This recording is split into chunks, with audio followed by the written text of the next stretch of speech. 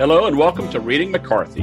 Reading McCarthy is a podcast devoted to the consideration and discussion of the works of one of our greatest American writers, Cormac McCarthy. Each episode will call upon different well-known Cormacian readers, scholars, and other experts to help us explore different works and various essential aspects of McCarthy's writing. My name is Scott Yarbrough, and I'll be your host for these forays into the deep wilds, dark groves, back alleys, and badlands of Cormac McCarthy.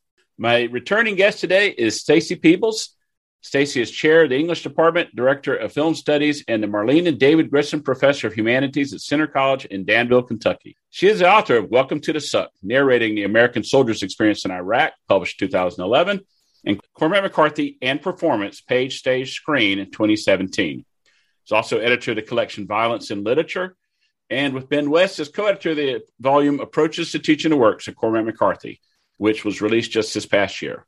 She has published widely on the representation of contemporary war and on McCarthy, has been editor of the Cormac McCarthy Journal since 2010. Stacy, welcome back to the podcast. Hey, Scott. Thanks. Stacy joins us today to talk about Blood Meridian, or The Evening Redness in the West, which is McCarthy's universally most beloved, most reviled. It inspires the most fanatical following. As I follow McCarthy meanderings and people's discussions on various forms of social media, this is the touchstone. This is the one that has people reacting most strongly, either positively or negatively, and has the largest discussions of who directs the film version. Can there be a film version? Who would you cast? Have you read this one yet? This is the best. This is the worst. It's on and on and on. So you've tackled a big one for us, Stacy, and we finally have gotten here at the podcast. So I really appreciate you taking this on. Yeah, this is the one, like you said, right? This is the one that you want to talk about. When people ask me, I've never read McCarthy. What should I read? This is not what I tell them. No, this is not never. The first book, right? No. But if they say, but really, what's the best? Then I'll say Blood Meridian. Blood Meridian is the one that if you really want to know why McCarthy is McCarthy, then this is the one to go to. I always my starter pack for McCarthy is, just as it's As I Lay Dying for Faulkner, it's Start with All the Pretty Horses, which is a great book and shows you his genius, but is more approachable than Blood Meridian or Suttree. And then go on to The Road. And from there, we'll back in. And how did you feel about all the dead babies in The Road? How did you feel about the violence? Magnify times 100 and come along to the Blood Meridian. So in the past episodes, we've talked about how you discovered him. We've talked about your work on the McCarthy Journal and interest in film studies. Can you, and I know you discovered McCarthy through All the Pretty Horses your dad recommended to you, if I recall correctly. That's right. That's right. How did you come to Blood Meridian? Was it just simply part of reading through the McCarthy canon? Just tell us how you came to it and what your first impression was. Well, so I discovered McCarthy in college, early in college. And I was in a program in college at the University of Texas where you had to do a senior thesis, a senior project. And I had read All the Pretty Horses, and I'd read The Crossing, and at that point, 1997, that was the most recent work, right. Was The Crossing. Cities of the Plain had not yet been published. And I was interested in Southwestern literature. That's kind of what I thought I wanted to focus on, wanted to study in grad school. I thought, I'll write a thesis on McCarthy's 3 Southwestern novels. That's, All the Pretty Horses, The Crossing, and then Blood Meridian, which predates both of them. But I hadn't read it yet. So, and I thought, how different can it be, right? So I proposed the thesis, and it got approved, and I was ready to do the project. And then I started to read it, and I thought, oh my God, what is this? How am I going to write about this? This is not what I expected at all. And like you said, nominally, if you're just reading synopses of these books, there's, quite a bit in common, right? Borderlands and young men and all this kind of stuff. But in the actual reading experience, I think it's completely different. Right. Or different in really significant ways. And that's certainly what I thought. So I spent about a month in like a blind panic, just wondering how I was going to write this paper. And eventually, figured out a way in. I eventually ended up writing about landscape, the use of landscape in the 3 novels. And that worked. But I remember thinking, I think I got away with that. But I'm going to have to spend more time with this. This is going to take a lot more work in the future. And I'm still working, right? Like I'm still working on it. It's a pretty inexhaustible book. You and I were briefly chatting about all the different critical and theoretical approaches to the novel.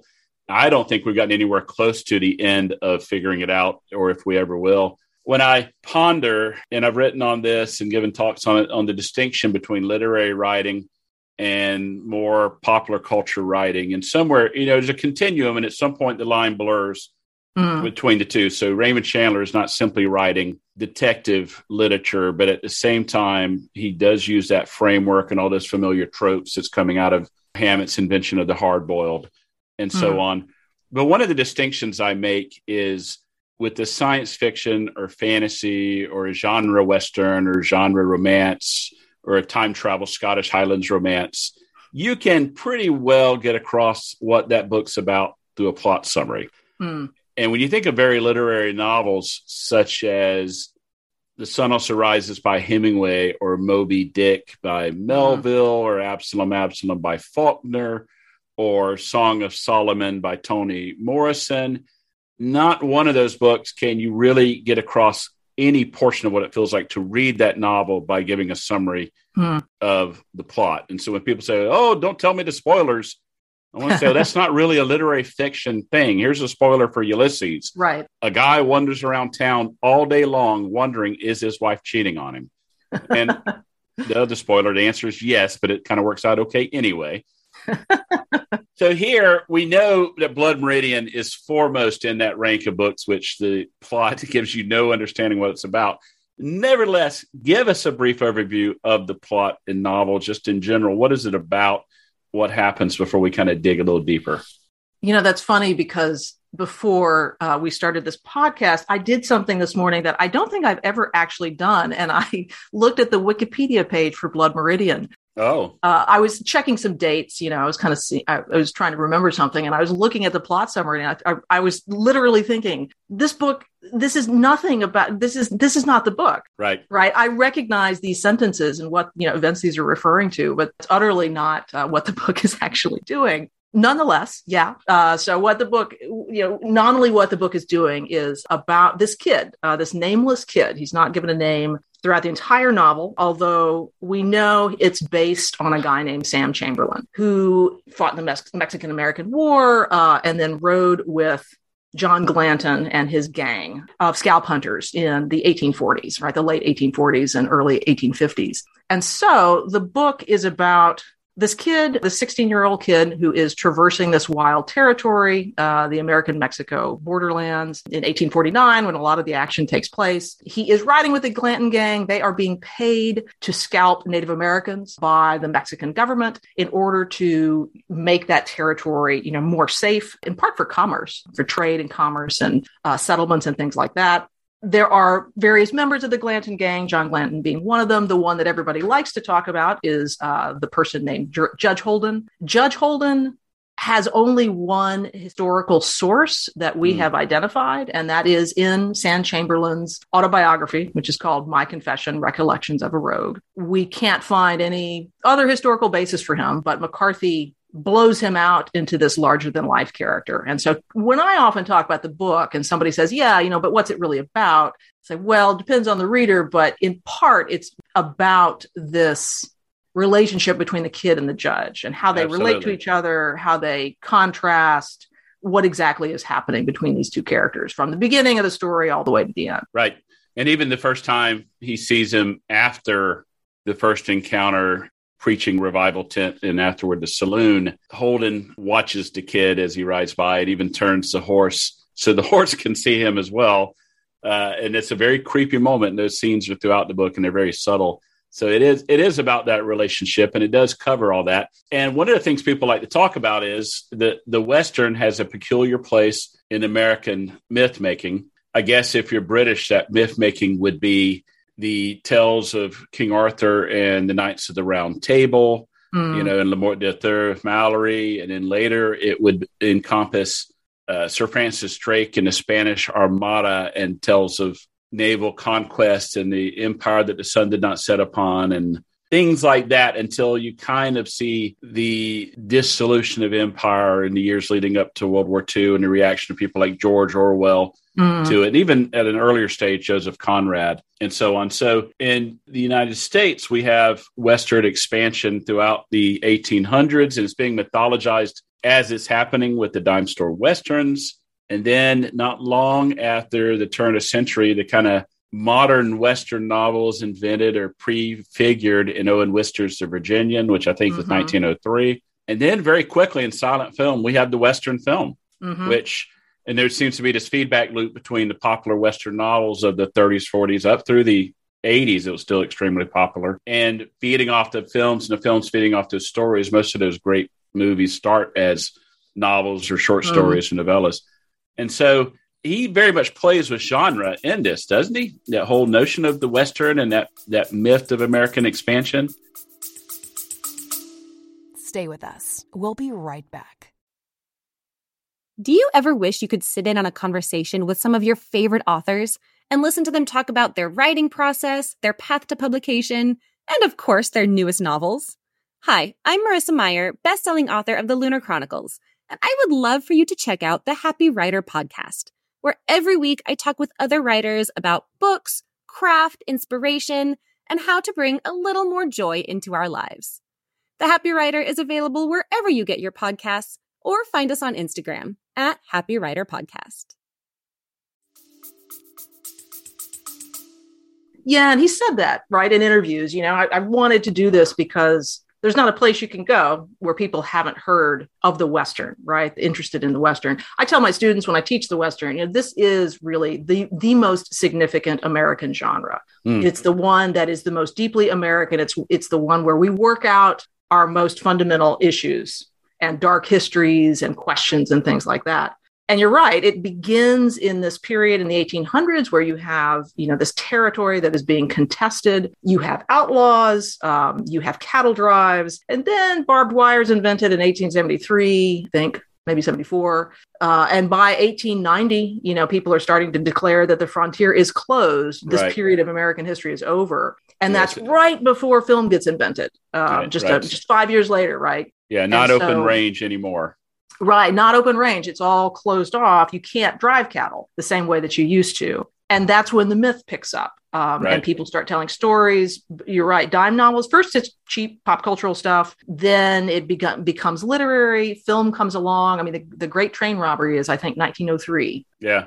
This 11-minute, one reeler, and on from there. And it's a Western it's a genre that occasionally people will say, oh, yeah, the Western's dead. Now that we are out of the 50s and 60s, and even the 70s, there's really no way to freshen up this genre, to ask any more questions about what it's doing. And then, another group of Westerns come along that continue to ask these questions about, American identity and justice and all this stuff. I mean, just recently we've had The Power of the Dog by Jane Campion, sort of doing brilliant stuff with the genre. I also taught this movie, The Harder They Fall, that appeared back in the fall of 2021 on Netflix. And it's all of these Black cowboys who are based on real historical characters, but that we don't talk about. One of them is even has claimed to be the basis of Deadwood Dick, who's one of the foremost characters in the dime novels. So when you talk about the Western, if you're going to take on the Western, you're taking on something really considerable. And I think McCarthy was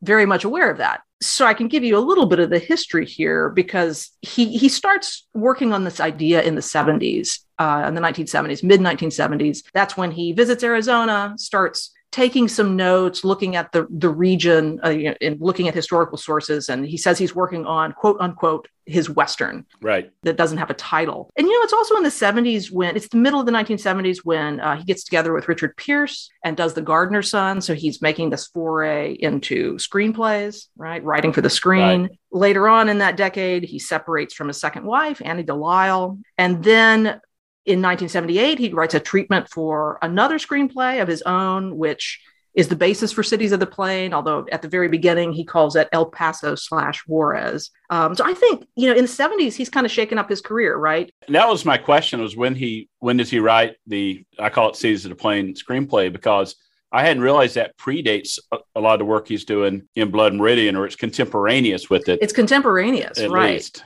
He's using some of the same research on region, some of the same details. Again, like we've talked about, it's a very different approach that has a lot more to do with romance. It has a named protagonist as opposed to, this unnamed kid. But there's a lot of similarities, and people have kind of talked about that. But to me, the important thing, or maybe, the thing that strikes me kind of looking at this history of his career, is he's not just a Southern novelist anymore. Now he is a screenwriter, attempting to be a screenwriter. He's changing the focus, of his regional imagination. And that's important. I mean, you've done a lot of these podcasts, right, on his Southern novels and worked through like how he's working with that history and that dialogue and those characters. And this is something very different, but he takes it kind of head on. And he's thinking about, I wouldn't say it's a multiplicity of stories. It's not like he's kicking off a number of different projects, but he's letting that take him into a couple of different narratives and a couple of different formats, right? And I think that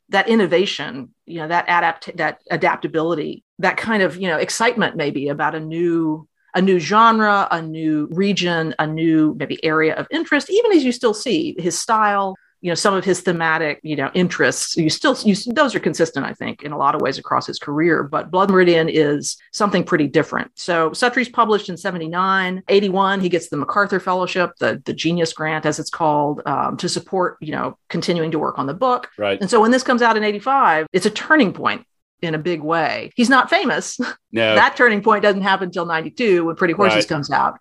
And that's a different kind of turning point. But this one to me, when I kind of think about the arc of his career, this is a pretty big moment. And he moves to El Paso in 79 or when's that? 78. Yeah. 78, we okay. think. Mm-hmm. So he's out there in the West, and it's interesting because he doesn't, for the most part, with some scenes in Suttree aside, deal with the Southern preoccupation of race. But of course, that's a lower South preoccupation, the Appalachians, which didn't have slavery, which went mostly pro-Union in the Civil War. The preoccupation has always been class. Yeah. And he deals with that head on through all his novels. But once he gets out West, he very much tackles race.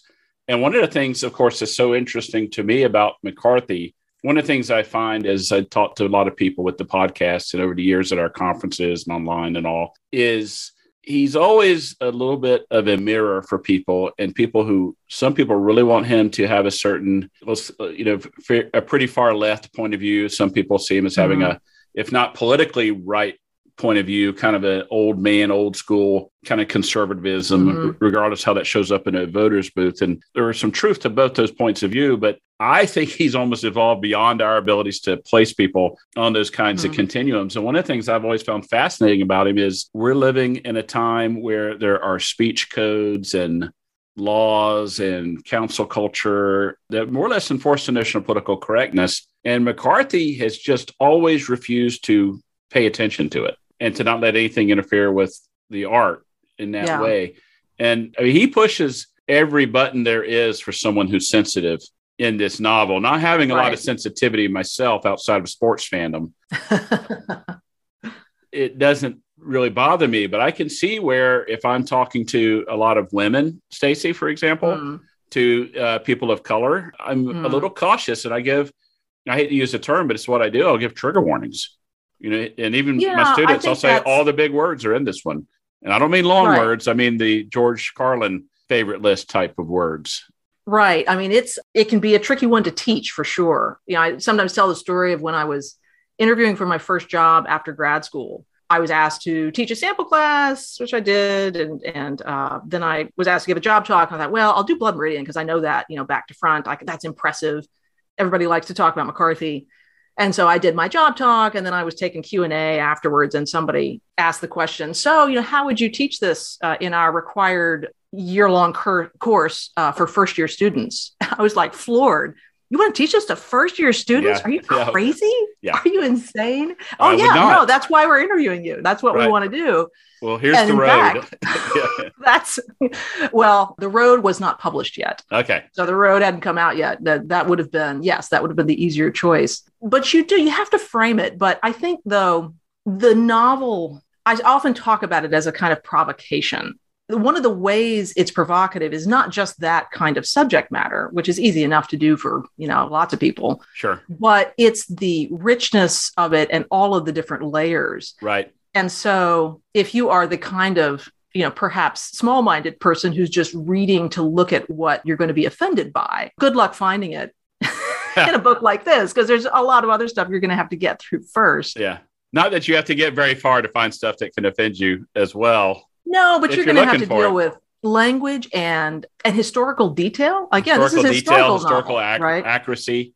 Like the name of the pan on a flintlock pistol where the powder is stored, the prison pan. Some vocabulary that's way out there. I mean, this is clearly not gratuitous. This is taking on this stuff seriously. And I think, McCarthy has said this, and I'm not quoting him directly, but you got to look at this stuff. I mean, this is part of what I think all of his work is about. You're not really paying attention if you're not considering these kinds of things. I mean, the world can be a pretty dark place. Right. But what I see this book doing so well as maybe everything. I mean, certainly things like The Road and Sunset Limited and No Country for Old Men, a lot of his more recent, work too, is once you recognize, how terrible a place the world can be, how do you respond to that? Right. What do you do with that? And it is part of the project of the book is to, on the one hand, a lot of the people who are offended by the language or the terminology don't really have a problem with murder and slaughter and rapine and all the things which have happened. Is simply the language to describe these things in detail that bothers them. And that, I think, needs to be a point of consideration for people. So, and there's always a weird sliding scale of whom the standard applies to. So we abhor the actions of the Glanton gang, but does that mean since the settlers are kind of the bad guys that we give a free pass to the Comanche who operate under exactly the same principles? I don't know that it does to McCarthy. I think McCarthy is kind of saying, he has this epigram at the very opening of the book about from the Yuma Daily Sun in 1982, Clark, who led last year's expedition to the Afar region of northern Ethiopia, and UC Berkeley colleague Tim D. White, also said a re-examination of a 300,000-year-old fossil skull found in the same region earlier shows evidence of having been scalped.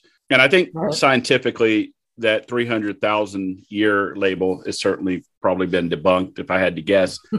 But on the other hand, to McCarthy, I think one of the more telling scenes is from No Country for Old Men when Ed Tom Bell's talking to his uncle about how horrible the world has gotten nowadays. And his uncle gives him a litany of, you think it wasn't always this way? And he said, this happened to your, your great uncle and your grandfather and your uncle. And he just goes through a list of things that have happened in the past where it's always been like this. It's nothing particularly new. And so I think McCarthy's making people kind of grapple with it and deal with it by putting their face right in it and say, yeah, there's some interesting stuff that happened with Western settlement, but if you think it wasn't horrific, you haven't paid close enough attention to your history as well. Right. And that is a point of interest, both in terms of the history that this is dealing with, as well as the genre, because the Western has always been about violence and what constitutes justice. And in the more simplistic versions of that, it's very easy to read. It's a white hat and a black hat, right? Or it's cowboys and Indians in that, kind of old, fairly racist structure. But the Westerns that are really interesting, right? The ones that rise to the level of art are always complicating that. And I think that's true even of something like Shane, which a lot of people point to as, one of the iconic Westerns, and that's a conflict between ranchers and farmers at some basic level. And the ranchers have a pretty good argument. We were here first. Yeah. And then Shane's, kind of moral ambiguity, the fact that he does have to ride off at the end because he saved the town. And that, in Richard Slotkin's formulation, it exiles him from the community that he saved. So the Western for me is interesting because it's always grappling with these questions of violence and justice, or how we understand these conflicts and these different groups of people who are set against one another. But one of the interesting things, again, about Westerns that are really good is those categories become challenged. And the revisionist Western in this, 70s onward, does this, starts to do this particularly well. I always think of Unforgiven, Clint Eastwood's Unforgiven, when, he has a line, late in the movie, he's about to kill somebody and the person says, I don't deserve this. And he says, deserve's got nothing to do with it. And you say, wow, that just unhooked this entire genre, right? What is the Western if it's not about who deserves what and who gets to say? But Blood Meridian to me is something kind of similar. If you want to read this and try to put all the groups or the individual characters into categories of sympathy or morality, that gets really difficult. Now, ultimately, I say that, but my ultimate read on the novel is a reading that tries to do that. I mean, that's kind of my personal interpretation, but it's something you have to get to interpretively. It's not gonna give you that. And that's true again of like the characters as literary creations and also as a historical a novel that is using really, really deep, rich historical material. Absolutely. And as an aside, for our listeners who haven't necessarily had to study this stuff at a graduate school level, Richard Slotkin really arrived in discussions of the West, particularly with the book in the early 90s called Gunfighter Nation, The Myth of the Frontier, 20th Century America. And so it's really about, of course, the Western novels, but mostly the Western films. And looking back, and then he really boils down what he's doing there into, I guess it really came first in the early 70s and later is re-released, Regeneration Through Violence, Mythology of the American Frontier. So that's the first one. And then later comes Gunfighter Nation. Those are useful books. I think you don't see a whole lot of regeneration through the violence here. It's more violence for the sake of sorting out differences and sorting out philosophies and perspectives. So at the core of the novel, you said before, we have two characters. And from the very opening page, we have the kid who, like later characters from the road, has no name. He's just referred to as the kid. And we open, see the child. He is pale and thin. He wears a thin and ragged linen shirt. He stokes the scullery fire. Outside lie dark, turned fields of rags of snow and darker woods beyond that harbor yet a few last wolves. His folk are known for hewers of wood and drawers of water, but in truth his father has been a schoolmaster. He lies in drink, he quotes from poets whose names are now lost. And we have no name ever. So tell me, what do you think about the kid? Why no name? Why have the centering protagonist of the novel, in as much as there is one, be a 16-year-old nameless teenager? I think part of it is, well, first, it's interesting to contrast him with John Grady Cole, who's also 16, who lives, he is the protagonist of All the Pretty Horses. That is set in 1949, which is exactly 100 years later. And John Grady is so different from the kid beyond age and region. He's named, of course, his name has meaning. It links him to his family and the situation of his family as well. He is talented, skilled, romantic. He's the guy you want to watch, right? Reliable, responsible. Right. And I have my reading of John Grady that's not quite that sympathetic sometimes, but he's the one you watch, right? If you're reading the book, you think, oh yeah, there's the hero, right? As my students would say, there's the protagonist. When you read Blood Meridian, the kid doesn't draw your eye in anything like the same way. You read into the book and it doesn't take very long for you to see the judge and then get interested in the judge. Like, oh, that's the one I want to watch. What's he doing? What's he about? Is this the devil? If he's not, what is he? Is he a supernatural person? What is he up to? What does he want? And it's so easy to lose sight of the kid. And so I think part of what McCarthy is doing, that's kind of a trick, right? Like, don't forget, see the child. See the child. You think he's not the center because he's nameless, he's quiet, he's illiterate, he's small, but he's the one to watch. Yeah. He's the one that you don't want to lose sight of. Yeah, I mean, keep the judge in your sights too, but this is not a book that's just about the judge. And so people who sometimes read Blood Meridian for the first time, you talked about readers who sometimes want to categorize McCarthy, maybe politically or otherwise. And they say, oh, well, clearly the judge is speaking for McCarthy because he's so eloquent and he's so educated and he's so interesting and charismatic. And, and it's maybe a natural step to just equate that with the author and say, no, remember how we're supposed to see the child. Right. This book begins with him. And, he's born during the Leiden meteor shower of 1833. The last time we see him, stars are falling at the very end of the novel. Like, this is someone of significance. What that significance is, you have to figure out. It's not going to lay it out for you. But I mean, the sentence in the novel that I always quote when people ask me what it's about, beyond, what we did earlier, kind of a basics of plot, is the one, well, in my edition, it's page 4. It's actually just the second page of the novel. Only now is the child finally divested of all that he has been. His origins are become remote, as is his destiny. And not again in all the world's turning will there be terrain so wild and barbarous to try whether the stuff of creation may be shaped to man's will, or whether his own heart is not another kind of clay. And that's, to me, that's the thesis.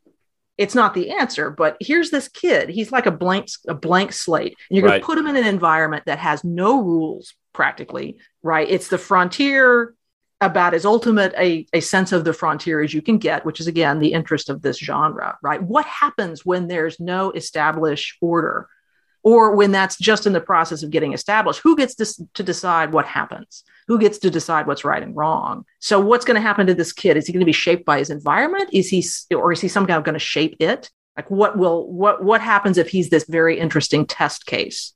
And so I think McCarthy is being kind of tricky again, because he's the kind of character you just want to, you kind of want to forget. But McCarthy's telling you in these opening pages, no, this is why you're reading this book. The great American tale of going out on your own and hitting the road is always a Bildungsroman, right? Mm-hmm. Huck and Jim hit the river, and Huck learns morality from a place that's not supposed to come from a slave. He learns compassion and caring from that place, when his own father, who's horrific, and white society have failed to show him things like compassion, empathy, honesty, all these things that Jim exemplifies. And you see that story kind of played out in different ways. And it is a trope of the Western too, the young character setting out on their own. So Louis L'Amour's famous characters, many of them start as teenagers at 18 and 19, and then become older characters. His Sackett brothers are a good example of this, and mature into these. John Grady only wishes he was one of these guys, because they're really just perfect kind of characters. And of course, he's messing with that with John Grady. But then we had the famous characters coming out of this time period. So the James gang, who starts with those boys as teenagers in the Civil War, riding with the various raiding bands of Confederate pseudo conscriptees, but really just marauders into throughout Missouri and into Kansas, so on. And we have Billy the Kid. And this becomes such a, in the 60s, when Marvel's doing Western comic books, you have Kid Cold Outlaw, the Rawhide Kid, and the Two Gun Kid. So it really is a thing about the Western somehow. And I don't know whether, one of the things I've been dying to ask Cormac's brother Dennis is whether or not these guys read comic books as young men, whether they were, because in the 50s, most of the superhero comics have gone away. It's all about Western comics and the detective comics and horror comics and all that. And I'm curious about it. So I think he's even subverting it further, but also, as you said, for the reader, the judge has a center of gravity. There's a gravity well around him, and you cannot escape his orbit very easily. But that's equally true for the characters who are mostly drawn to the judge, and they follow what the judge says. They follow what the judge does. And one of the things that's weird to me, and maybe we'll get into this, is at first the kid shows he has that capacity for mindless violence, as the opening of the book tells us. He meets Toadvine, and they go at each other. Yeah. And then he makes friends with this guy who almost killed him. They go into the hotel. They go upstairs to deal with the guy that Toadvine has the problem with. They light the hotel on fire. And immediately Toadvine says, kick him while he's fighting. And the kid throws himself into it, and they kick the guy, and they more or less kill him. We don't know, I guess, for sure that he dies in the fire, but it's to be assumed. And he's laying there with his mouth wrecked, kicked apart by the kid. And the kid has no trouble with attacking and killing other people kind of mindlessly. And we don't see any pullback from that until he's with Glanton's gang. So I wonder if he, in a sense, is one who at some level figures out the judge's nature instinctively and starts pulling away as the rest pull in, because he realizes, I don't know what he realizes, but it's weird to see who he is at first and how that shifts.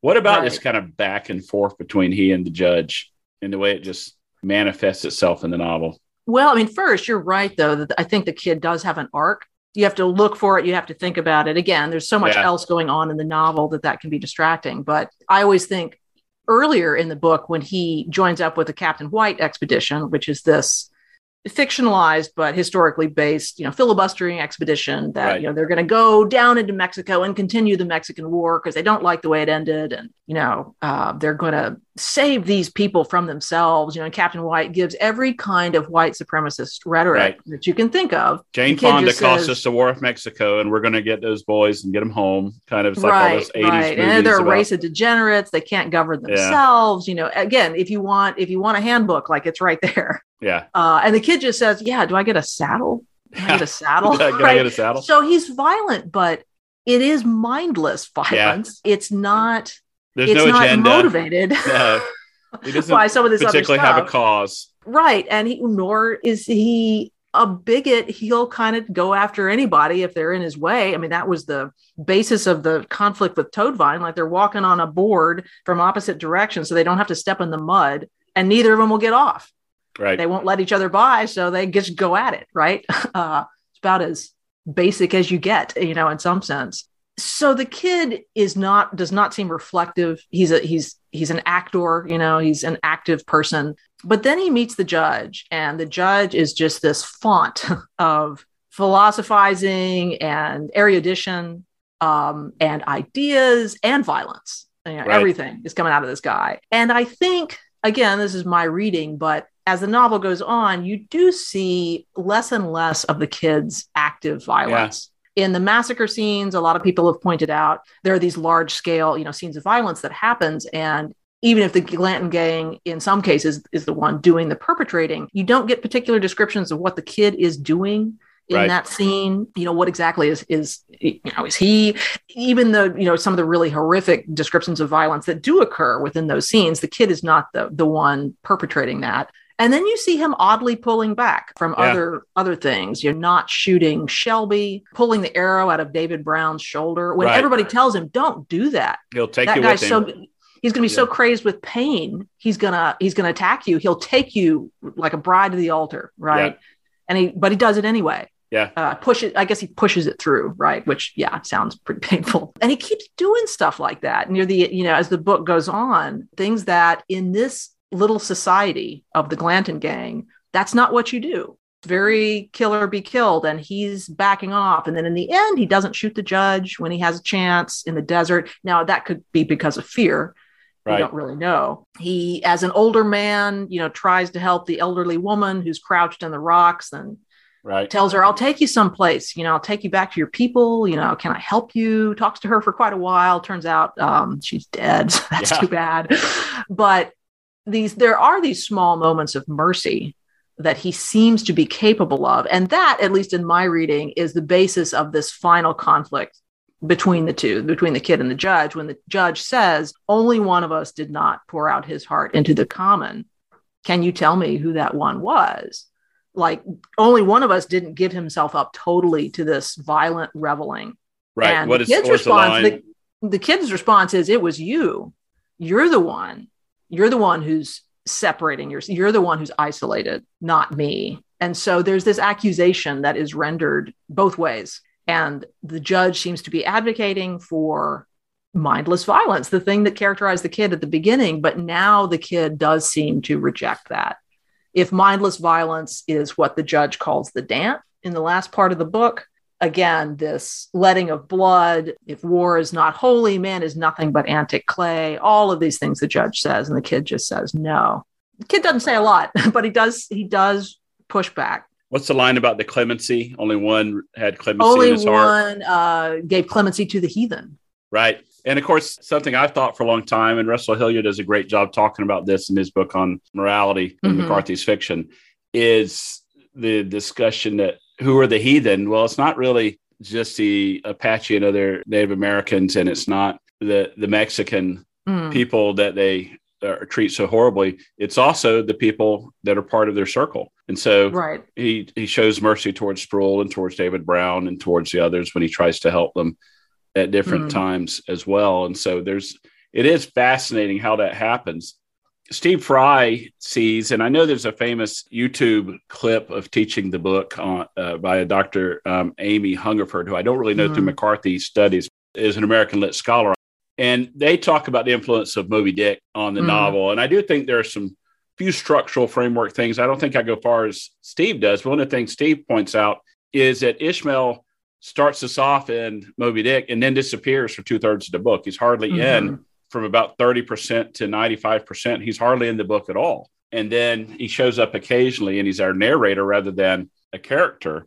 Right. And then he kind of reappears at the very end. And he points out the kid too, somewhat disappears in the narrative as we focus on the judge and the rest of the Glanton gang as well. And I'm curious how much that's on purpose from McCarthy and how much of it is because that judge is the center of gravity in the book, one way or the other. So right. And you've got to kind of get to know him. You've got to see what the Glanton gang is about. Yeah. And also some of those middle scenes. When I teach the book, it's the middle of the book that's the hardest. I sometimes call it in a teaching sense, not in a composition sense. Like it's the mushy middle. It's the part where if you're going to stop reading, that's where you're going to stop because you don't know what's happening. Because all of these different groups are arrayed against each other, particular Mexican towns, particular, indigenous tribes, the Glanton gang, other white settlers. Like where are they? What is going on? There's one scene where the Glanton gang encounters the Mexican soldiers led by, I think it's Elias. Right. Is that right? And one of them raises a saber to halt the column, and the Glanton gang just fires on them immediately. And that's a scene where like, what just happened? Why did they do that? And I asked Diane Luce once, is that because they misunderstood the raising of the saber as an attack symbol or gesture as opposed to a halt? And she said, no, I think they just fired because they'd already been killing Mexican citizens for their scalps. Yeah. And they were trying to continue to get away with it. They knew they were in trouble. And so they just jumped the gun. Like they didn't obey any rules of parley. They just fired. Right. But that's the kind of scene where there's all this stuff happening. And you do have to get a sense of the chaos of this time period and how it's not just in the typical Western, cowboys versus Indians. It's not just a univectored contested territory. Right. Where, in watching classical Westerns, you also have a sense of, oh, yes, I know what happens. I know, quote unquote, who wins. Right. This is different. You kind of need that historical chaos to really get a sense of how McCarthy is painting this historical portrait. But it's hard. I mean, especially on first reading, that's hard because you lose sight of this kid. You're listening to the judge, but it takes a while to figure out what he's about. Yeah. He just keeps talking and talking, and he draws pictures and then he erases them. And what is he? He knows geology and he can play the fiddle and can speak all these different languages. Right. right. And that's interesting. But eventually the kid has to come back in this prominent way, and he does by the end.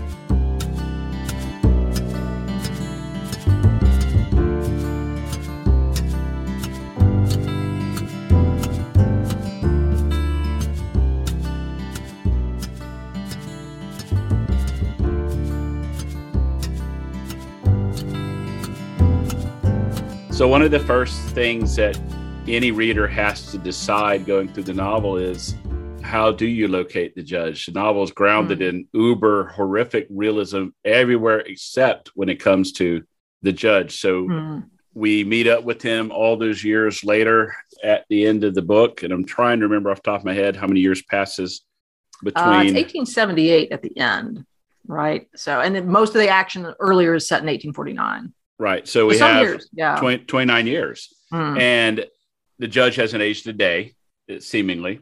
He appears places he's not. How could he have gotten there so much more quickly? How could he go from here to there in these different ways? And there may be a completely regular, some totally explainable circumstance which has occurred. So it's like the old Christmas movie when you were a kid. Okay, did Santa Claus really appear? Was that really Santa Claus, or was it something we can completely exchange as natural phenomenon that seems like Santa? And this is probably the first time anyone's drawn a connection between the judge and Santa Claus. So I'll plant that flag here for myself. But so at the judge, he throws a coin out into the darkness and it comes back to him. Maybe it's chicanery. Maybe it's some kind of, he's around jugglers and charlatans, and he knows how to deal with them and mess with them, but he seems to know things that shouldn't be known. He contests people reading fortunes, and yet sometimes forces people when the Glanton gang first comes across him, he's just sitting on a rock in the middle of the desert. Right. He's just there, like he'd always been there. Just appears. That's in the story told by Tobin, who's an ex-priest, and it is certainly inflected with some Milton vibes at the very least. For sure. But yeah, he is not openly supernatural, but the possibility is there. Right. There are always these hints that maybe he's not normal. Maybe he's not a normal human. It's definitely wavering over that line into magical realism a little bit. It's not like 100 Years of Solitude where we see all these different things happen, but there is a mysteriousness to his nature that is central and an incredibly important part of who he is. He is a cipher. that people try to make Right. him into something. No, and that's what makes him, I think, one of the most compelling literary portraits. I mean, I always kind of hammer on about the kid, but yeah, the judge is what everybody wants to talk about. And there's reason for that because he's so wonderfully drawn. Right. Now, it's worth mentioning that in, Sam Chamberlain's autobiography, there's description of Holden. He is described as being hairless, being close to 7 feet tall, being very well educated, being multilingual, playing the fiddle. And so McCarthy is not making him up, at least in that sense. Right. But he is making him into a literary character that is, rivals any of the best literary characters that you can think of. Absolutely. Yeah. I always think of, what John Sepich said about Blood Meridian in particular, and he called this particular quality like its problem of information. He said, this is a novel that is so painstakingly historically sourced and researched. I mean, if you look at McCarthy's notes in his archives, he read everything. He went to these places. He took notes on the geography. He took notes on the towns. He took notes on the language, on the idioms of the area, just everything. He took notes on horse ailments. He took notes on if the stove worked in the courthouse, all this stuff. But, says Sepich, you put that against the fact that most readers don't know this history. This is not Gone with the Wind, right? They don't know these figures. Right. They don't know this history. And two, what Sepich says, also the audacity with which McCarthy tailors this information to his own ends. So he's not writing straight historical fiction. And this book is almost never described that way because it is this weird contrast of incredibly rich history, but incredible artistry at the same time. He's using this stuff, but it's just a baseline. Right. And so first we need to absolutely pay a little bit of obeisance to John Sepich for Notes on Blood Meridian, because it is so great for learning the history. And it'd be one of the things we could find out about. Maybe go back and look at that scene where they pull up the saber and see if they have some particular knowledge of that particular group of soldiers. Well, I think it's probably what you said, which is they know people are out to get them, and it's just shoot first so you don't have to be a better soldier if you wipe out Right. half of them before you wstart. And also, whenever you have historical novels, and we can connect here to George Lecoq's, if I'm saying his last name right, famous book, The Historical Novel, one of the first questions you have is fidelity to history all the book is? And there are a lot of historical novels which I think are really only trying to give you a taste for what it would have been like in those days. And of course, then we have the kind of modern writing, modern Hollywood version where we're going to take the notion of those days and then completely filter it through our modern sensibilities and tastes. Right. So that you have in the 50s, the Western hero, along with being perfectly good and kind and charming and not having any kind of, genocidal tendencies, also always clean shaven and well manicured and well dressed. And if he were a doorkeeper in a small town, that's conceivable. But if he's actually in the 7th Cavalry or riding the range as a cowpoke or out moving along the frontier or leading wagon trains, is impossible. And which leads, of course, to the 60s and 70s, which go the exact opposite extreme and are probably equally unrealistic. But at least if they err on the side of making them too dirty and not too clean, one way or the other. Right. So, what McCarthy is doing here with history is something different. It's not a crutch. It's not even a scaffold. No. Although, it does make some readers feel better. They say, oh, my mom. She can say, oh, it really happened. So that makes this okay. It makes the violence not just like some sicko's, imagination, right? Yeah. And Rick Wallach pointed out to me that there's a theory now, too, that Holden is himself a construct by Chamberlain just to drum up interest in his My Confessions, to give it a central bad guy. Yeah, right. Hence, that's maybe that's why that's the only source that we see him in. Right. Apparently, when McCarthy was leading up to the publication of Blood Meridian in 1985, his editor Albert Erskine was thinking about some of these questions in terms of marketing.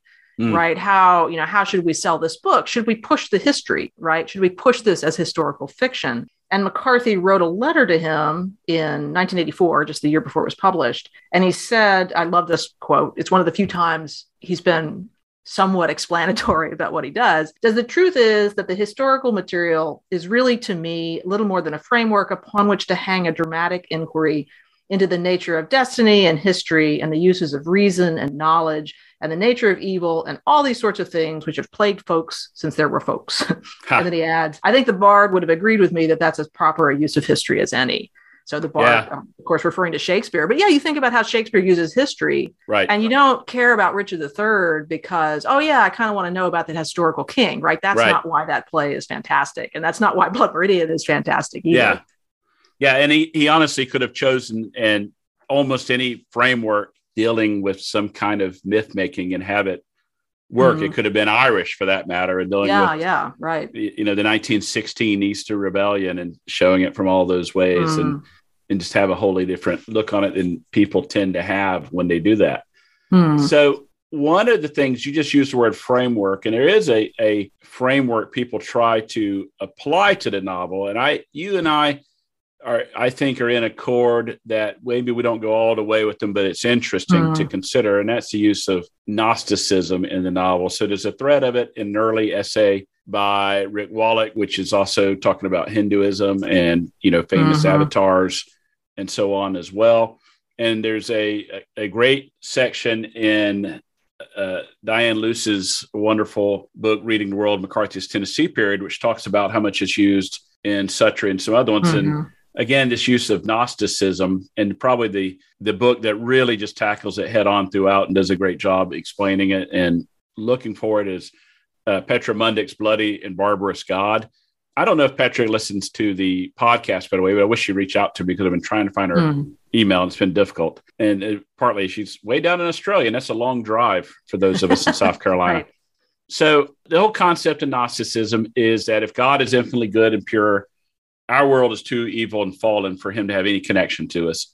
And so he absents himself at a distance, creates a demiurge to run the world and kind of there can be various kinds of demiurges, and there also can be archons, which are lower level. I don't know if we'd call them angelic, but creatures of power that somehow or another mediate our world for the demiurge, who then connects it on. So it's kind of like an org chart approach to cosmology, where you go from God to the demiurge to the archons to the evil, twisted peoples. And so there's a lot of speculation of how this Gnostic framework, and it starts with that quotation, I think, from Jacob Boehm that's in this book, and that he's referenced, of course, in his other books as well. And it's used throughout. But I worry when people dig too deeply into it, they're being reductive in their reading of the novel. What's your take on it there? I like it as a take. I just think it's, for me, it's not the definitive one. Just like so many other things. Anytime you think you've got a particular system by which you can understand what McCarthy's doing, I mean, just like the judge, it's probably going to wiggle out of your grasp. Now, that said, I think that, particularly Diane and Petra's readings are nuanced and complicated and interesting. And Absolutely. They kind of talk about, how McCarthy would have encountered this, perhaps, how he would have learned about, this way of thinking about the world. And certainly, he is, growing up Catholic and that kind of stuff. I mean, he's interested in the divine. He's interested in modes of thinking about the world, certainly and good and evil. He's definitely leaving some breadcrumbs in there for people as well. Right. And there's particular vocabulary, like the word archon, is in the book. And that's arcane and specific. Yeah. Saladar, I think, and one of the other places. Right. Exactly. And so I think that's really interesting. It has, and again, I don't think Diane or neither Diane nor Petra would be saying, oh yeah, that's the key to unlock absolutely everything. Yeah. It's interesting to read about if you are, kind of got that theological interest. This is a pretty interesting way of thinking about the world's organization. And certainly the darkness of Blood Meridian leads a lot of people to think about it in that sense. Although for me, I sometimes, I guess I have assigned something about Gnosticism when I've taught Blood Meridian is like, well, what do you think about this? But always alongside other stuff. Because when you want to talk about theology and philosophy, there's so much else that's also there's a lot else going on. There's a lot of Nietzsche. Yeah. Even the whole concept of theodicy, which is if God's infinitely good, how can evil be tolerated to exist?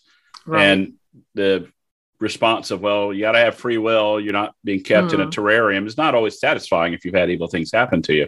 And I think of it as, Joyce's Ulysses is constructed famously on this lattice work of the Odyssey, but knowing that only gets you so far. And I do wonder that if people only want to find elements of the Odyssey when they read Ulysses, they're missing a whole lot of what Joyce is doing. And so that is the value of what Diane does and Petra does. There's a lot more complexity to it. But again, to me, it's only part of the picture, and it's one way of approaching it. But then there's so much else, rich stuff going on. And I think of the judge writing stuff in his book, erasing it, finding the petroglyphs left by, ancient indigenous peoples and erasing them, and kind of erasing all these philosophical threads that come into the book, and that he weaves into his own tapestry, to use that Melvillian weaver god kind of terminology that he references in various books, McCarthy references in books as well. So if I told you, trying to give you a more accurate view of Blood Meridian in Wikipedia, well, this is a book that does all kinds of philosophizing and discussion. And we see Gnostic theology. We see discussions of the nature of evil. And the guy who tells you this is almost certainly a pedophile who likes to murder people. That doesn't really pull you in either. And it's really hard to get across. But what about someone approaching it? I mean, how do we describe the novel to the person who hasn't read it but is interested in it? Beyond what we've said about all this historical underpinning and the weirdness of the judge. I mean, what about the language? What about its willingness to wrestle with philosophy? How do you describe those to people? Sometimes when I'm setting this up for students, I'll say, one of the reasons this is the book that has been written about as much as it has, I think The Road beats it in terms of numbers of scholarly articles probably that show recently. Up. Right. Yeah, on something like, the MLA bibliography. Well, and that's his true first bestseller. Even All the Pretty Horses doesn't compare in terms of sales. It was an Oprah book. Right. And so it's very popular, and it has drawn a lot of critical attention, even from people who were not putting it in the context of other McCarthy works, right? They're not coming at it from McCarthy studies. They're coming at it from all other sorts of things. But Blood Meridian, I still think, even though The Road can be also talked about from a number of different angles, I think Blood Meridian probably has it beat on just the variety of approaches, because as we've said, some of the earliest work was about the history, right? Uncovering some of this historical sources. You can talk about McCarthy's creative process. If you look at the drafts and his archive, some of the early drafts of Blood Meridian are pretty spare. And that's interesting to think about how he starts the story and how he builds it, right? The layers in which he builds it. You can talk about language and linguistics, not just vocabulary, but structures of sentences and, the rhythm of all this. You can talk about allusion to other, its literary context, both in terms of genre, but also, things like Melville, other literary traditions. You can do region as a Southwestern novel, right? Or a border novel. Like how is it in play there? Certainly all of these different philosophical approaches. And there have been many that people have taken and, kind of considered and played with. And that's just, and then even more recently, what I've seen, in just the 12 years I've been editing the journal, economics. People are really interested in this as a book that is showing, in some sense, like this is when capitalism really starts to take off. And part of why the Glanton gang are being paid to do what they do is to clear the area for trade. Right. And their weapons are being supplied by the American government. So what's the interest? Well, it's because, you want trade to happen. They call scalps receipts. Yeah. So there's been some really interesting work on, from an economic angle, like how is this a portrait of this particular time in history when, currency is kind of in flux, right? But everything is starting to get established, but it's not really set yet. So how is this an origins of capitalism kind of novel? So that's been a point of interest in the last decade or so. Now with McCarthy's association with the Santa Fe Institute, what about complexity science? What about complexity theory, which touches things like large groups and economics, right? Yeah. And politics and all this. But beyond that, those are scholarly approaches, right? If I'm kind of characterizing for students or people. But then if I got a group of students who aren't necessarily interested in what kind of articles they can find or what scholars have said, I'll say, look, this is about all kinds of stuff, just like McCarthy says in that letter. Humanity's relationship to the natural world, humanity's relationships with each other, how society works, how knowledge and representation works, particularly like you said, in the figure of the judge, who is a writer. He records things He's a polymath who's studied everything, it seems. He has all this Mm. extensive knowledge of nature, knowledge of philosophy. He speaks all these languages. He's journeyed all over the world. The song I hear in my head when we see the judge is Sympathy for the Devil by the Rolling Stones. Yeah. That opening line, please allow me to introduce myself. Right. And of course, the irony of that song is, well, all evil lies in people. We don't need the devil to do it for us. And that's one of our questions about the judge, of course, is, again, that ending sequence is he's dancing his dance and no one can dance like him. That kind of, I don't know, pagan pan fiddling and dancing almost in a way, or not fiddling, but his pan would be blowing the flute and all that. But he never sleeps, he says. He says he'll never die. He bows to the fiddlers and sashays backwards and throws back his head and laughs deep in his throat. He is a great favorite, the judge. He wafts his hat, and the lunar dome of the skull passes palely under the lamps, and he swings about and takes possession of one of the fiddles, and he pirouettes and makes a pass, 2 passes, dancing and fiddling at once. His feet are light and nimble. He never sleeps. He says that he will never die. He dances in light and in shadow, and he is a great favorite. He never sleeps, the judge. He is dancing. He says he will never die. And, of course, the teacher in me says, well, that whole section jumps in the present tense, not past tense. Yeah. And as we've been saying, so what is he, what does this mean? Who does he, what does he stand for, if anything? Right. What do you do with that? Of course, again, I come back to what I think McCarthy is always doing is you have this literally towering figure, right, who seems immortal, who embodies in some very basic sense this side of humanity, which is horrible and not just violent, but utterly reveling in that violence and seductive. Yeah. Because of it. Like he draws people to him. And as a species, this is who we are, but it's not only what we are. So what do you do again when you recognize that humanity can be pretty awful? Yeah. And put a pretty good face on that too, right? So what do you do in response to that? Again, Sheriff Bell in No Country for Old Men, he has a response. White in The Sunset Limited, he's got a response. So does Black, right? For that matter. Yeah. The Father and Son on the Road confront the same question. What do you do? I think Blood Meridian is a little harder to figure out what the answer is, but to me, it's in the figure of the kid. Yeah. I mean, he resists. Now, does it matter? I don't know. What happens to him? We don't know. He sort of disappears quite literally from the book. There's the question. We assume he's eradicated. Yeah.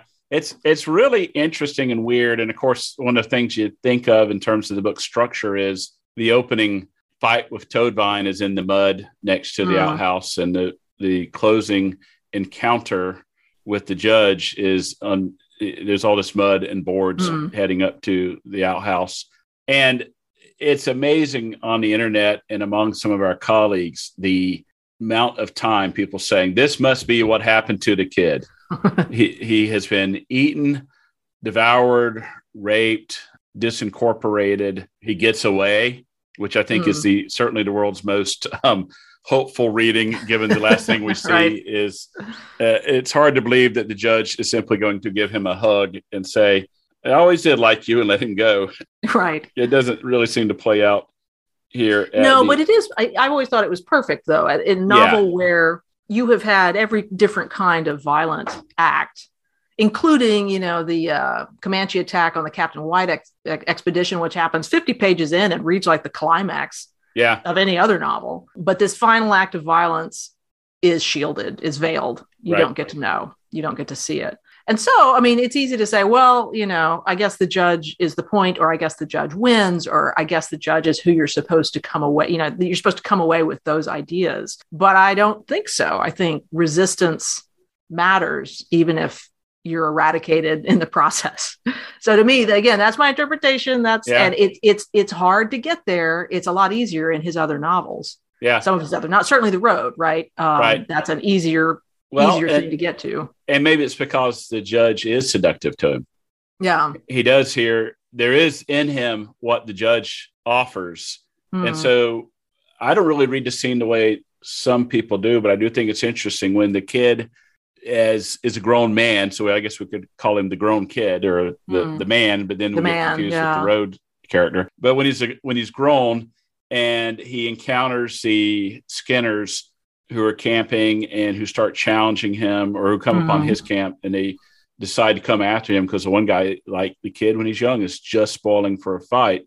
Some people see it as a true moral failing that the kid decides to go off and hide and kill the guy when he comes back for him. I see that as kind of Western realism. He's coming back. He reads in the way that the judge reads the evil in the men's hearts around him, he reads evil in this young man's heart, perhaps recognizing it. But the truth is, he doesn't simply move his camp. Yeah. And he doesn't, I don't know, shoot to wound or anything like that. And I think most people would tell you if you shoot to wound, he might turn around and kill you. You really just need to do it if you're going to do it. But still, there are things he could have done that would have been more in that turn the cheek capacity that we see in someone like, say, Billy Parham. And his discussion with the strange, almost judge-like traveler, but not in such an evil, towering way, but a mysterious traveler he encounters under the overpass in the very ending sequence, The Cities of the Plain, which is, I think, the thing that really ties the rest of that book into what happens in The Crossing and what is to come. Right. And so maybe that's part of it too, that the kid never quite resists enough, and that he's what's the biblical line? Be betwixt and between. You have to choose the side, and maybe the kid doesn't quite do that enough.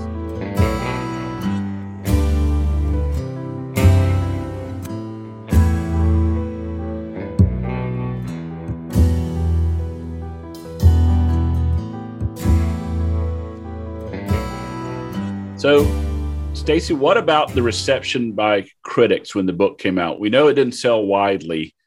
What did the critics have to say about it when it came out? And how did it eventually become so highly regarded as it is now?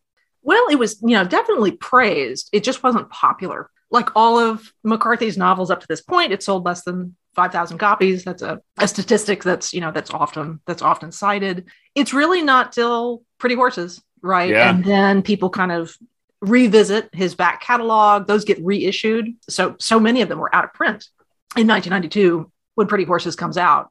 And so, Blood Meridian is still a surprise for people, just like it was for me, in college. I loved Pretty Horses. I'll read this next. Oh, wait, this is not what I thought it was going to be. But still, word of mouth, people talking, again, it probably wasn't for the casual reader going over to the paperback section of the bookstore, but certainly, people who are interested in McCarthy as a writer, as a serious writer, read this and said, oh, okay, this is the one we should deal with. Yeah. And famously, of course, Harold Bloom in a few different of his books on books and on great literature and things you should read, talks about Blood Meridian as one of the great American novels of the last 30 or 40 years and one that everyone should read. He kind of tends to trash some of the other books in favor of Blood Meridian, which I don't completely agree with, especially the ones he chooses to put down. But his interest in it, I think, does spread it to an audience as well. Right. And we see a few other critics who get invested in the novel and are willing to talk it up as well. Yeah, and we should add, the story I always tell about Harold Bloom famously saying, "This is a masterpiece. It took me 3 times to read it." Yeah. It took me 3 tries because it was violent and difficult. And so even somebody like him of his stature, you hit the middle, you got to work at it a bit. It's just doing so much. But if you finish it, it pays off. I think my first time through, the violence felt gratuitous to me. And I've certainly never been scared of violence in fiction. And as a teenager, that was really all I needed to enjoy something. Was enough violence as I carved my way through all the Westerns and James Bond novels and Conan the Cimmerian, fantasy novels by Robert Howard and people like that, Robert E. Howard. And I love the violence, but there's something about this one that I felt it was almost rubbing your face in or show-offy. And then I didn't, I think, realize until I read Suttree and was blown away, and then I came back to it. So those were my first 2 books of McCarthy, that there's something just really special and important going on here. And I would never necessarily say it's my favorite, although it is every year, and I probably read it annually, grown in my estimation more and more and more. And it's now knocking on the door. Yeah. But I've always thought it is his most significant, to distinguish him between those two. No, you said earlier that you define literary fiction as the plot summary doesn't do it justice. Right. And the way I often defined it is there have to be sentences that just stop me cold. Yeah. With their beauty or unusual nature or the way they curl around themselves or just literally what they're saying. And Blood Yeah. Meridian, just about every sentence does that. Just craftsmanship. And it is something that's very hard to explain to people who don't read fiction for that quality. Right. People Right. will say, why do you like Faulkner, or why do you like Toni Morrison, or why do you like some of these books by Scott Fitzgerald? And really what it all always comes down to is the craftsmanship more than anything. And in McCarthy, it is in every single novel he's published, it is about the craftsmanship as well as all the other stuff he's doing. If you look at his manuscripts, he will sit with a sentence. He'll type it out one way and then he'll type out the same sentence again and again, slightly differently, until he gets it just the way he wants. And so that's why it's so interesting to look at his materials, is because he's somebody that, he doesn't, you're not going to see these elaborate outlines. You see notes, here's where I used this regional detail. Here's where I used, this anecdote. But what always strikes me is the time he takes with just a phrase. Right. How do I get this perfect? Right. And then, he knows when he does, it works. It's something that works. We haven't talked about the epilogue. No. You could do a whole podcast just on that. I gave a talk on Blood Meridian just recently in Houston and did something really brief with it. I was kind of short on time. And then a bunch of people came up to me afterwards and said, just tell us about the epilogue. Tell me what this means. Because you quoted the passage with the judge dancing. Right. Which is the end of, I guess I usually say, the novel proper. The end of the narrative. But it's not the end because you got this very cryptic, italicized final passage, which sort of like that last paragraph in The Road. You think you're done, and then there's just, I just got thrown for a loop, right? So I don't know. Maybe you want to wait and address it in a whole different podcast. I published an article basically taking the epilogue as its primary focus, and I talked about striking. So he's post hole digger, right? Yeah. Putting up fences. And Chip Arnold has a great essay that connects what we see here to what shows up 100 years later in all the pretty horses with the fence lines crisscrossing Texas. Right. Now the boys have to keep cutting apart a barbed wire fence to get their horses through, but being good kids, they don't leave it down. So the cows and horses go wandering. They restring the wire, although how you do that without a come along, and I'm showing my redneck roots there. I don't know. And if you grow up country enough, you know what I mean with the come along. And if you don't, well, look it up. It's one of those few things in the American lexicon that actually makes sense when you see it. So, but it's a little device for moving things, little winch and ratchet arrangement where you can use the stretch wire and all, as well as pull your truck out of a bog or whatever you need to do. I think it's fascinating, and I think it's connecting that bloody single-mindedness of pure avarice and lack of morality to the modern pursuit of industrialization and development at all costs, is how I read it. How about you? Oh, that's nice. Okay. Well, the way I answered that question when I was asked it is like, well, pick your approach, right? The most and obvious is not the word to use here, clearly, but what most people say is, well, what this figure seems to be doing is digging post holes. The West is closing, right? Yeah. This is the closing of the West. It's not, these wild and barbarous terrains are not going to be quite the same, right, in the future, as that passage, in the beginning of the book tells us. The kid or the man briefly, in the previous scene has been in Fort Griffin. This is also a town that's going to change. Yeah. The West will be different after this point. But beyond that, the passage is so oblique, and the structure of the sentences and the way they're written, there's this kind of subjective stance where, okay, this is happening, but actually it just appears like this is happening. They are making these movements and following this figure so that they appear restrained by a prudence or reflectiveness which has no inner reality. And they cross in their progress one by one that track of holes that runs to the rim of the visible ground, and which seems less the pursuit of some continuance than the verification of a principle, a validation of sequence and causality, as if each round and perfect hole owed its existence to the one before it. There on the prairie upon which are the bones and the gatherers of bones and those who do not gather, he strikes fire in the hole and draws out his steel. Then they all move on again. So people have written about this in so many different ways. Is this a continuation of this emphasis on representation and marking, right? Creating, or is it about logos? Is it about like what order is, and maybe it has no inner reality. It's just the appearance of it. What about God? We see God, God put the fire in the rock. Okay. Haven't seen him around much in this story. So what does that mean? Who is this guy? Is this, some people reading this for the first time, is this the kid? And Searchers for Bones, it almost sounds like archaeology or something like that. Right. Yeah, probably just bone gatherers, but the way the syntax works, this seems like, and this is as if, but does that mean this isn't the case? Yeah. So it's kind of the sentences sort of fold in on themselves in terms of what they're saying. And so is this Prometheus, right?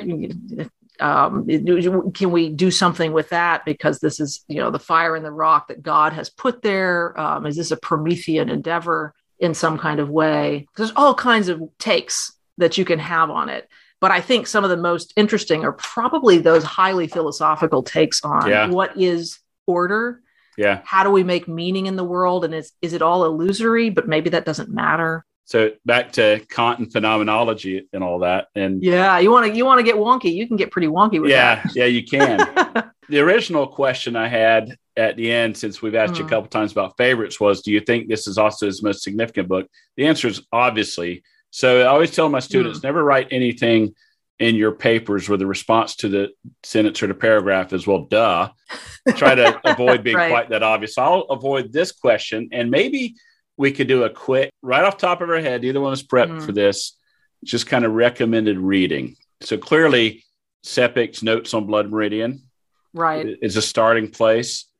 The Bloody and Barbarous God by Patrick Mundick is a great book. I would recommend Russell Hillier's book on morality, Cormac McCarthy. One of the most famous articles is still Dana Phillips writing about optical democracy, which is a phrase that's used in the novel. Right. And this kind of idea of, is this a novel that regards everything in its scope kind of on equal level, right? It's an image late in the book where you're seeing the judge and the fool, but they just look at, from a certain perspective, they just look at one with the landscape, right? Absolutely. And so he kind of takes that as, is this a book that is unanthropocentric? Right. It's a book that's almost like the phrase we use now, like deep time. Yeah. What happens if it's not humanistic? What happens if it's a different kind of narrative perspective entirely? And I think that one's really interesting. I'm not sure I agree with it because I still read McCarthy very humanistically, personally. Yeah, me too. But I think that one's a really interesting one. And I give it to students a lot of times because it takes these passages and takes their language and the sort of show-stopping thing they're doing with description and says, okay, what are the philosophical implications of describing something this way? So I really like that one. I think that one is pretty available. It's a nice read. It's an article as opposed to a full book, of course, but I really like that one. Really, the collections of those stories those articles in Myth, Legends, and Dust is a great place to start as well. And I've been trying to remember the title of Nell Sullivan's that she did early on Blood Meridian, and it isn't quite coming to me, but it's really excellent as well. So there's some good starting places for those you guys looking. Of course, Steve's in the Cambridge Companion, Steve's Cambridge book on Cormac McCarthy, Steve Fry. Yeah. Again, that book as well. What I might do is... Yeah, that one is always my go-to when I want to... kind of start there and move from there, with the readings as well. And all these things are useful. And I will say that at various times in the journal, Diane Luce has gathered bibliographies of things that have been published in various places on McCarthy. And so those are often available through JSTOR and back issues for those of you who wish to find things. And I should mention, there's an awful lot of good writing on McCarthy generally, but Blood Meridian in particular, that's more popular writing on the web. Yeah. You can read some really, thoughtful stuff. It's not scholarly, it's not published in a scholarly venue, but again, I think it's a testament to the life of the novel, the kind of ongoing richness of it, because it just doesn't seem like we'll ever get to the end of ways to talk about it. Some books survive into the canon because of academia. And at some level, their popularity fades and people aren't reading them, but they're still being taught a lot. And so they're sustained on into the future because of professors and students and literary articles. And if you want to get promoted, you better publish something. Well, I want to write on this guy.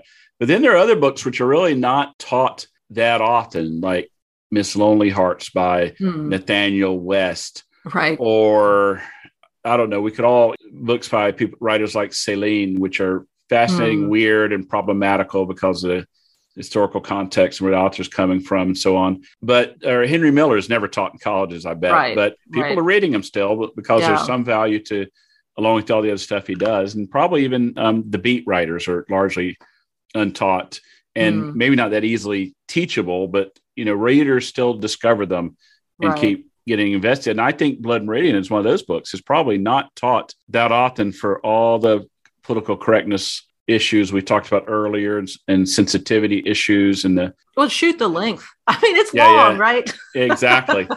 It is long. Now I have taught The Crossing, which is longer, I think. Longer. And I think denser language in sections of it than even Blood Meridian is, that, lacks the constant things happening that Blood Meridian has going for it. But I've only taught it once. I've never gone back to it. So that speaks for itself. I typically tend to a couple of the early books and then skip the two masterpieces, or maybe there's more than two. I'm prepared to go up to 5 masterpieces, but still.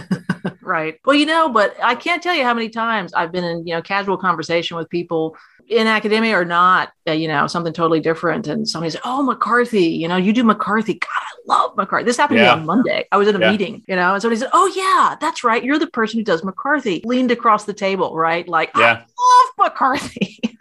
So this is one of those books that I think, and McCarthy is an author generally, but I think when you love McCarthy, this is one you're going to talk about. Right. In my secret identity, I am not only a college professor, but a college administrator. And I work a lot with SAC-COC, which all Southeastern colleges that are accredited have valuable accreditation, use them. And that means Southern Association of Colleges, Schools, Commission on Colleges. I just had the very interesting and odd experience of people. I recently went on a visit to a very impressive, smaller Texas university.